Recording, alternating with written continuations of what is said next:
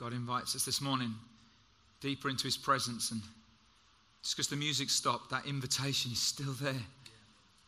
So God, I pray that we just follow you now as you invite us deeper into your presence, into an awareness of your presence. There may be people here who don't understand what I'm talking about, and they've never had that experience of knowing that they're in your presence. But God, I pray that if that is the case, that God, that they will have had that experience this morning.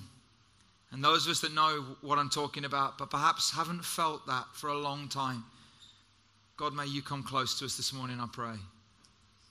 May we just sense you, almost like your breath on our neck, almost like your touch on our shoulder, your voice in our ear, that we're in the presence of our God. In Jesus' name I pray. Amen. Amen. Why don't you take your seats?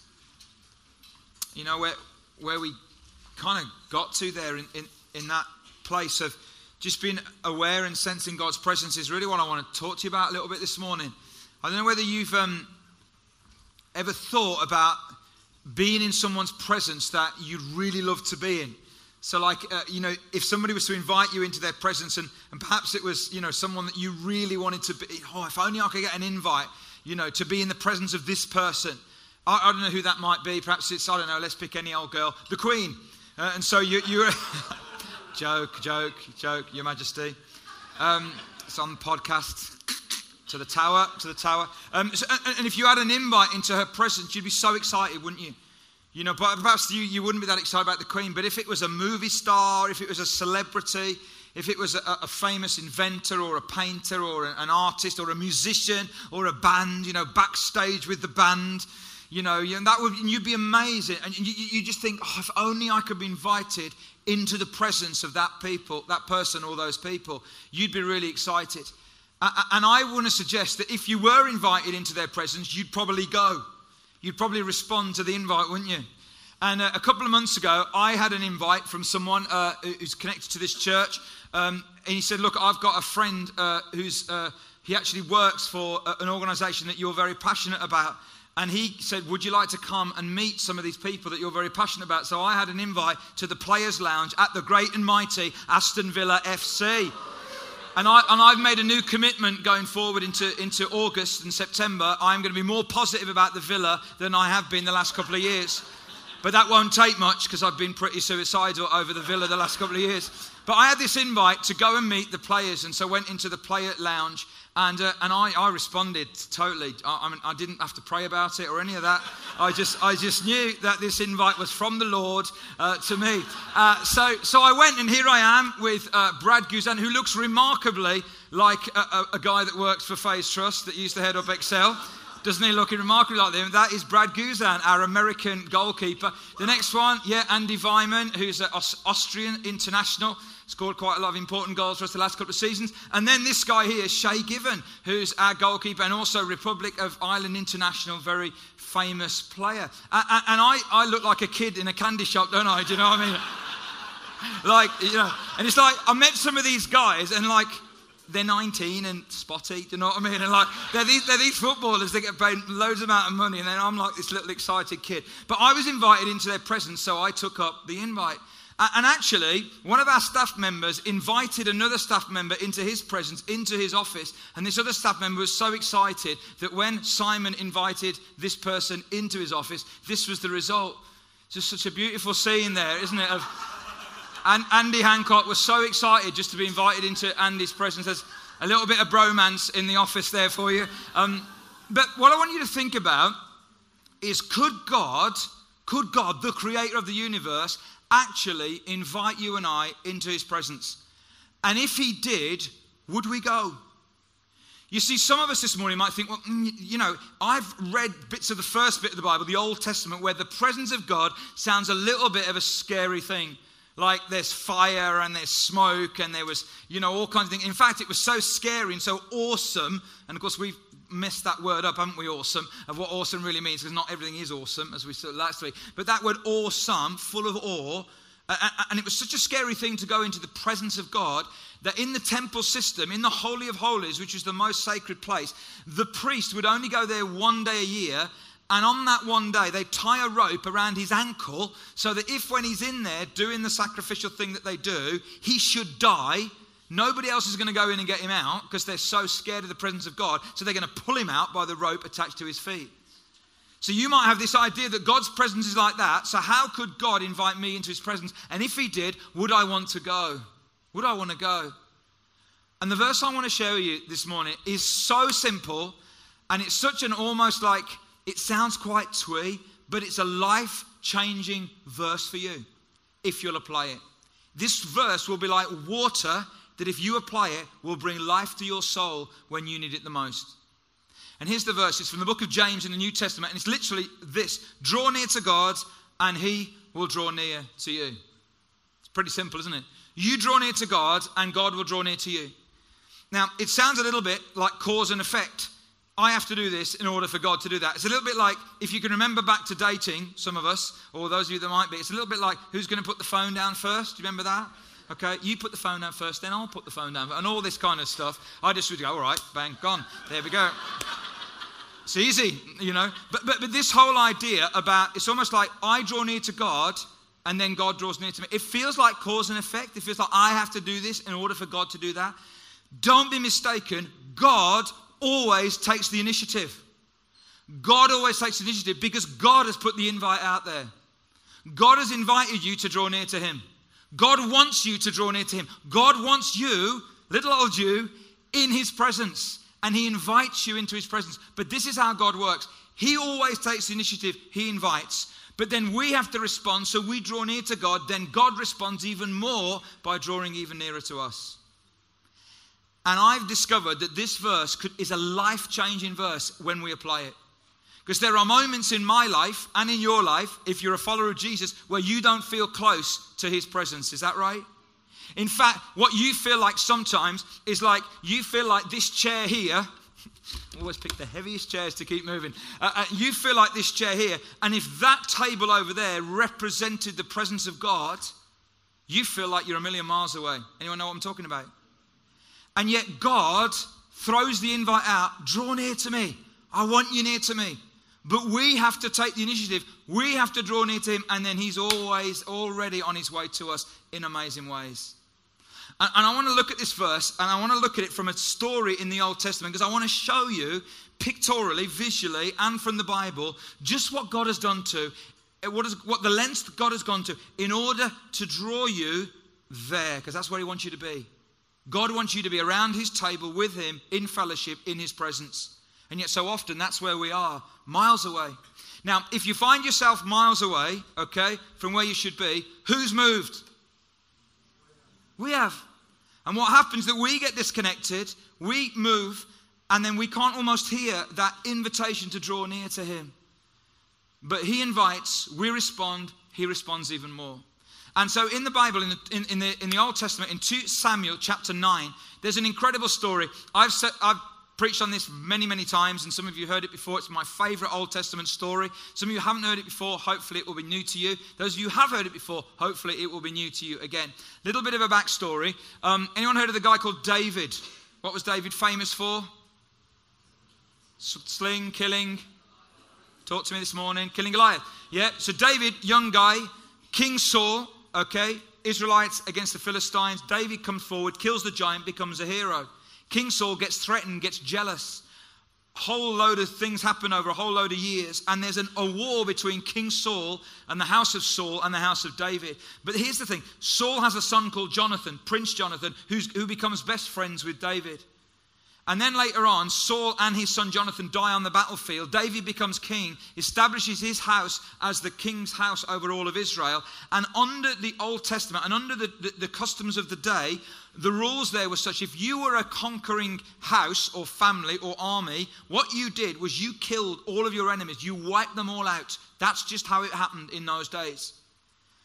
And then David wakes up one day, this is some years later, and he says this in 2 Samuel 9 verse 1. David asked, is there anyone still left of the house of Saul to whom I can show kindness for Jonathan's sake?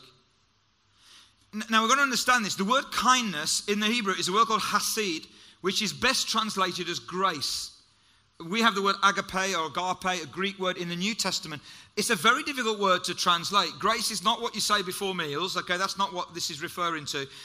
It's literally, and this is the best definition I've come up with, is this. Grace is the consistent, ever faithful, relentless, constantly pursuing, lavish, extravagant, unrestrained, furious love of our Father God. It's quite a long definition, okay? It's because it's difficult to translate. It's so deep what grace is. And David wakes up one day, is there anyone in the house of my enemy that I can show grace to for Jonathan's sake? And then he goes on to say, so he says this, David asks, is there anyone still left of the house of Saul to whom I can show kindness for Jonathan's sake? Now, there was a servant of Saul's household named Ziba. They summoned him to appear before David, and the king said to him, are you Ziba? At your service, he replied. The king asked, is there no one still alive from the house of Saul to whom I can show God's kindness? Ziba answered the king, there is still a son of Jonathan. He's lame in both feet. How did this son of Jonathan become lame in both feet, I hear you ask? 2 Samuel 4, verse 4, it says this, Jonathan, son of Saul, had a son who was lame in both feet. He was 5 years old when the news about Saul and Jonathan came from Jezreel. His nurse picked him up and fled, but as she hurried to leave, he fell and became disabled. His name, bit of a mouthful, was Mephibosheth. So I can imagine David saying, hang on, is there someone left in the house of my enemies that I can show kindness, not just for Jonathan's sake, but for God's sake, because he's shown kindness to me? And Ziba the servant says, well, there is this guy. He's the son of Jonathan. He's called Mephibosheth. But when the news came that Jonathan and his father, Saul, had died, they were so in fear because they knew that you, under the law, would come and kill them, that the nurse picked him up and she ran and he fell and he became disabled in both feet. That was quite a stigma in that day. And you can imagine David saying, right, is there anyone else that I can show kindness to? Because that doesn't really fit. And then actually, not even that, but he lives in a place, in a house called Machir, which literally means sold. And he lives in a place called Lodebar, which literally means barren or without pasture. So there's this guy, the grandson of Saul, the son of Jonathan, who's part of the enemy camp to David, who's disabled because of the fall, who lives in a house called Sold, in a place called barren and without pasture. And David says, I want to bring him to my table. I want to invite him to draw near to my presence. That's pretty amazing. In the context of the day, it's absolutely earth-shattering. So King David, verse 5, had him brought from Lodebar, from the house of Machir, son of Ammiel. When Mephibosheth, son of Jonathan, the son of Saul, came to David, he bowed down to pay him honor. He is frightened to death. He's frightened to death over what's going to happen to him. David said, Mephibosheth, at your service, he replied. Don't be afraid, David said to him. Don't be afraid, because he knows that he is afraid. Don't be afraid, for I will surely show you kindness for the sake of your father Jonathan. I will restore to you all the land that belonged to your grandfather Saul, and you will always, listen to this, you will always eat at my table. Wow. And what David did is he said to Mephibosheth, this is where your seat is, in this place called barren, without pasture, in fear and ostracized and cut off. But do you know what, Mephibosheth? What I want you to do is I want you to bring your seat right up to my table. And I want you to sit there with all of my other sons and daughters. And I want you to eat at my table in my presence. Now that's an amazing picture, isn't it? It's an amazing story. You might think, great story, Hollywood should make a film about that. This is not just the story of a guy called Mephibosheth. This is your story and my story. This is exactly what God has done for us. You see, justice for Mephibosheth meant death. Mercy would mean David would let him off. Grace would mean that he'd bring him to his table and treat him like one of his sons. That's exactly what God has done for you and I, isn't it? You see, once there was a time, this got really exhausting at the first service. Once there was a time when actually you and I were a million miles away from God. But what God did in Jesus is he brought us close to him, around his table, just like one of his other sons. In fact, I want to show you what it means for us as we look at this. You see, we were all born into royalty. You know that? The Bible says in Genesis chapter 1 that we are made in the image of God. You might not feel that this morning. You might not have sprung out of your bed at 6:30, 7 o'clock in the morning saying, I am made in the image of God, as you looked at yourself in the mirror. But that's the truth. There is not a person on planet Earth that is not made in the image of God. We were born into royalty. But because of this thing that happened way back called the fall, okay, literally, because of the fall, we're all now disadvantaged because of the fall. See, Mephibosheth was dropped physically and he was disadvantaged because of that. But actually, we've had this spiritual fall when we rebelled against God as mankind. You might think, well, I haven't rebelled against God, but mankind has, and we're part of that. And we're all part of that, and we've all been disadvantaged because of that. We've all been ostracized and cut away from the presence of God. In fact, the Apostle Paul, one of the greatest Christians who's ever lived, he said in Romans 7, what a wretched man I am. Who will rescue me from this body that is subject to death?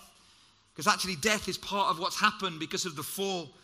And we all deserve justice. Not mercy, being let off, and definitely not grace. We all deserve justice. Again, Paul says there's no one righteous, not even one. But the good news this morning, ladies and gentlemen, we've all been invited by the King to come near to him. Isn't that amazing? Even though we deserve justice, which was death and separation from God, we've all been invited to draw near. And here's the thing, and we are brought near by the work of the Spirit. See, when David said to his servant Ziba, go fetch Mephibosheth and bring him to me, Ziba is a picture of the Holy Spirit. You see, King David is a picture of God saying, listen, I want to bring these people close to me. He sends Ziba, the Holy Spirit, to Mephibosheth, and he said, you know what, I'm going to bring you, Mephibosheth, all the way from barren, without pasture, disadvantaged. I'm going to bring you all the way to sit at my table. If you're a Christian this morning, you are only a Christian because of the work of the Spirit in your life. Do you know that?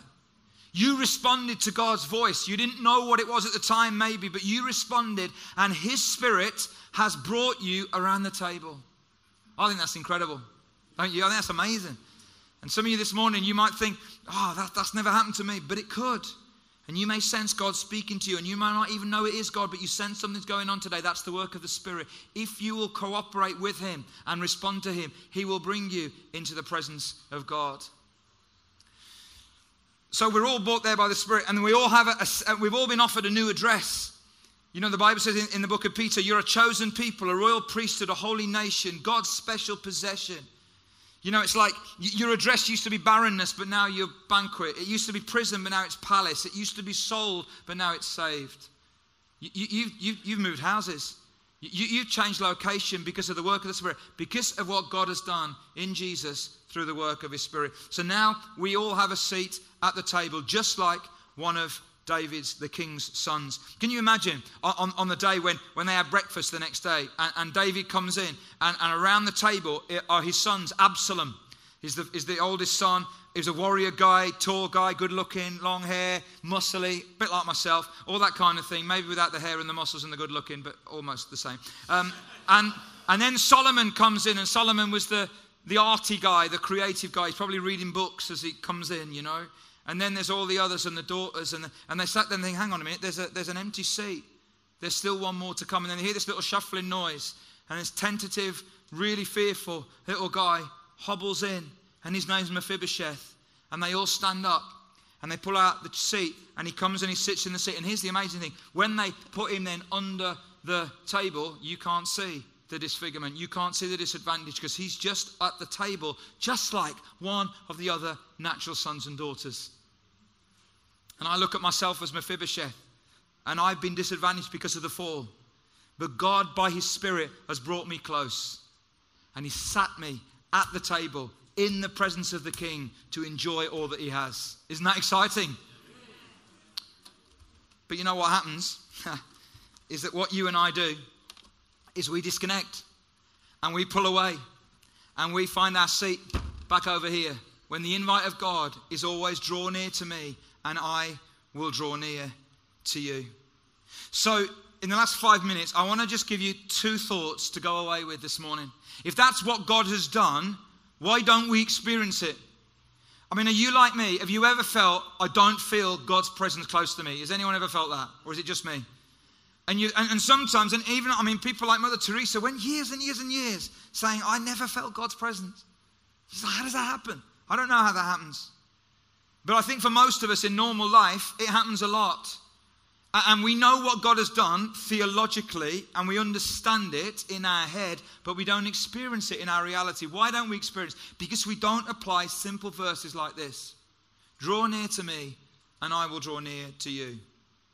I've already invited you, says God, but if you just take a step, wham, I'm already on the way to you. So how do we draw near to God so that he draws near to us? Let me give you 2 simple thoughts. Number 1, pull off the road.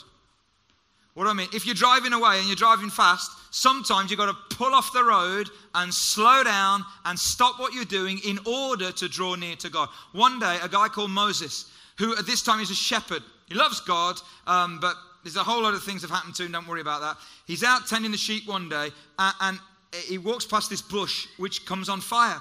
And that often happens in the desert. But this one doesn't burn out. It keeps burning. And Moses stops, and the Bible says in Exodus 3 verse 3 from the New King James Version, I will turn aside and see this great sight. In other words, I will pull off the road. I will turn aside and see this great sight. Here's the thing.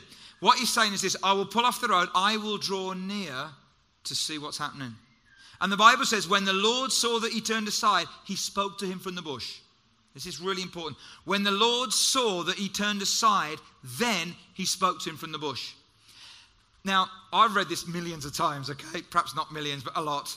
And I thought, if that was me, in fact, I've thought a fresh thought about this. If that was me and the bush burnt, I'd probably say, because I'm a pretty conscientious person, hang on a minute, I'm looking after the sheep. I need to look after the sheep first. And when I've done my day's work and that's all finished and sorted, then I'll go and see what this bush thing is all about. But the Bible says God initiated by setting the bush on fire. Moses then pulled off the road, turned aside, responded by drawing near. Then when he drew near, God spoke to him. And what God said to him not only changed his life and the future of his nation, but it changed the whole planet. Wow. And yet we're so busy. We can't even put our phone down. We can't even switch off our TV. We can't even unplug the computer. We can't even stop shopping. We can't even stop. We are so busy, we are not pulling off the road. But when you pull off the road, it's amazing what God has got for you. So I want to encourage you. I want to encourage you this week, pull off the road. Do some of those things I just suggested. Pull off the road and say, God, you initiate this, because this initiation, this invitation is open now to all of us all the time. It's not necessarily a burning bush kind of deal. God is always inviting you to draw near to his presence. The problem is we don't pull off the road. We don't stop long enough to turn aside. And when we turn aside, then he speaks. Is this making any sense at all? As I'm speaking, I'm thinking, this is really good stuff. Honestly. I know, if I was doing a response today, I would respond. This is really good. It's like you initiate God, I respond, and then you respond more. That's amazing. It's so simple, and yet I don't do it. And what I've done in my own life recently, I think I've said this before, is that my dad passed away a few years ago, as many of you know, and he had this chair, favourite chair, and I've got that chair now, and we've had it reupholstered, and so I put it right by the window, and that's the chair where I pull aside every morning, because I was finding myself like getting distracted and thinking, I'll do it in the car, or I'll go out, or I'll do it in the office, and I'll talk to God, and it wasn't happening. But now I go sit in that chair for a few minutes every morning, and I pull off the road. And the invitation, draw near to me, is always there for God. But the problem isn't with God, the problem is with me. But when I turn aside, then God speaks. Well, you've got to pull off the road. But secondly, you've got to protect your hunger. You've got to protect your hunger. God has initiated, and God is more passionate about his relationship with you than you are with him. And I really want this church to grow because I want to reach more people. Amen? But more than that, I want to make sure that all of us who are connecting are really connecting in a vibrant relationship with Jesus Christ. Because we can reach more people, but if we're not in a vibrant relationship with God, it doesn't mean anything. And there's an amazing verse from the NLT version in Exodus 34 verse 14. It says, he is a God who is passionate about his relationship with you. But I think one of our problems with this is we don't protect our hunger. David in Psalm 42 talks about hungering for God. He says a hunger and thirst after God. And he uses a little Hebrew word called remember, which literally means to retain thought. So what David says is this: I think about God all the time. And the more I think about God, the hungrier for God I get. See, the problem is that we all have a hunger, but we allow our hunger to be filled by other things. And when the hunger is filled by other things, and when we retain in thought those other things, we don't have a hunger for God because we're not thinking about God. Does that make sense? How many of you love Christmas lunch? Like, not today, because it feels really weird. But you love it. You love it. Yeah, it's great. And like when you're hungry, Christmas lunch is amazing. But have you ever seen that old sitcom, The Vicar of Dibley? Anyone ever seen that? If you're not English, I'm really sorry. It's a very English thing. But this vicar, Lady Vicar, Dawn French, plays her. She goes to this new parish in the village of Dibley, and she gets invited out to lunch at Christmas, her first Christmas there. So she says yes. Then someone else invites her, and she says yes. And lots of people invite her, and she says yes, yes, yes, yes, yes. And she goes and has like 7 or 8 big Christmas lunches. She's a big girl, but do you know what I mean? And she walks into the first one, she eats the whole lunch and she's full. Then she goes to the next one and she has to have another lunch and another lunch. And by the third or the fourth, the sight of Christmas lunch is like too much to bear. Do you know that feeling? Because she's full already. But here's the thought. If she hadn't eaten for days, if you hadn't eaten for days, do you know what? You are so hungry that even the sight of a pot noodle, and you're like, give me some hot water. I want to eat this thing. Because you're so hungry. But I wonder whether us, and I'm speaking mostly to Christians, but also to those of you who wouldn't say that you're a follower of Jesus, speaking to you who say you are, is it true, or could it be true, that we are so full of other things that we've lost our hunger for God? See, I don't think that most Christians are rebellious or don't want God. We're just casual. We're just indifferent. We've allowed other stuff to fill the hunger that should only be filled by God. Now, some of the other stuff is not wrong. Technology is not wrong. Shopping's not wrong. Holidays aren't wrong. TV's not wrong. Sport's not wrong. None of that's wrong. The problem is when we allow those things to satisfy our hunger that should only be satisfied by God. That's the problem. 24 years ago, 24 years ago, I went to Eastern Europe for the first time, 1990. Went to Bulgaria, went to Russia, just after the fall of communism. From 1990 to 1998, in Eastern Europe, especially in Bulgaria where I was involved, there was such an incredible move of God. I mean, the spiritual hunger was phenomenal. We would go out in the streets and we would speak about Jesus. They hadn't been able to do that for 50, 60 years. And hundreds of people would respond to Christ. We used to go and work with young people, and they were so hungry for God. They were 13, 14, 15, 16, 17, so hungry for God. I used to come back and, no disrespect, but look at our own young people in this nation and think, oh my goodness, these are like different creatures. These guys were so hungry for God. But do you know what's happened over the last 6, 7 or 8 years? Their hunger has changed. Why has it changed? Because they've allowed themselves to get filled with all this other stuff that's now come into their country. So 20 years ago, there was no KFC, no McDonald's, no internet, no money, no ambition, none of these things. And none of these things are wrong. But what happened is that all these things are coming, and they've allowed many of them for these things to fill their hunger that should have been filled by God. So if you want to stay hungry, you've got to protect your hunger. So let me give you a few examples and then we're going to pray. Limit yourself. Limit yourself to some of this stuff. I've got some problems in these areas as well. I love the technology. I've got to limit myself. And you might think, what are you talking about? Add up the time you spend on social media and see where your hunger is. Add up the time. People say to me, I haven't got time to pray and read my Bible. Add up the hours you spend on your jolly Xbox or in front of the TV or shopping or listening to music or whatever it is. None of those things are wrong, but limit yourself in order to protect your hunger. Take a Sabbath from some of those things in order to protect your hunger. Feed on what creates spiritual hunger. We all hunger for what we feed on, don't we? I'm trying to lose weight at the moment, and some people offer me, nice things like cake and stuff, and I have this little phrase that I say, no, my body's a temple, like the Taj Mahal, a really big temple, just as a bit of a joke. But I know that if I have it, I'll really like it, and I'll want to have more of it. Does anyone know what I'm talking about? Because we create hunger by what we feed on. So I've got to learn to change my taste and to feed on what I really am hungry for, which really is God. And then ensure your life is balanced. We're holistic people. Feed the play part of you. Feed the emotional part. Feed the intellectual part. But most of all, feed the spiritual part of who you are. Because God invites us this morning, ladies and gentlemen. God invites us to take our seat and to come up to the table. Because He invites us to draw near to Him, and He will draw near to us. Maybe this morning that you identify with this seat sat over here. That perhaps you are a follower of Jesus and you've known what it is to sit there, but right now you feel really disconnected.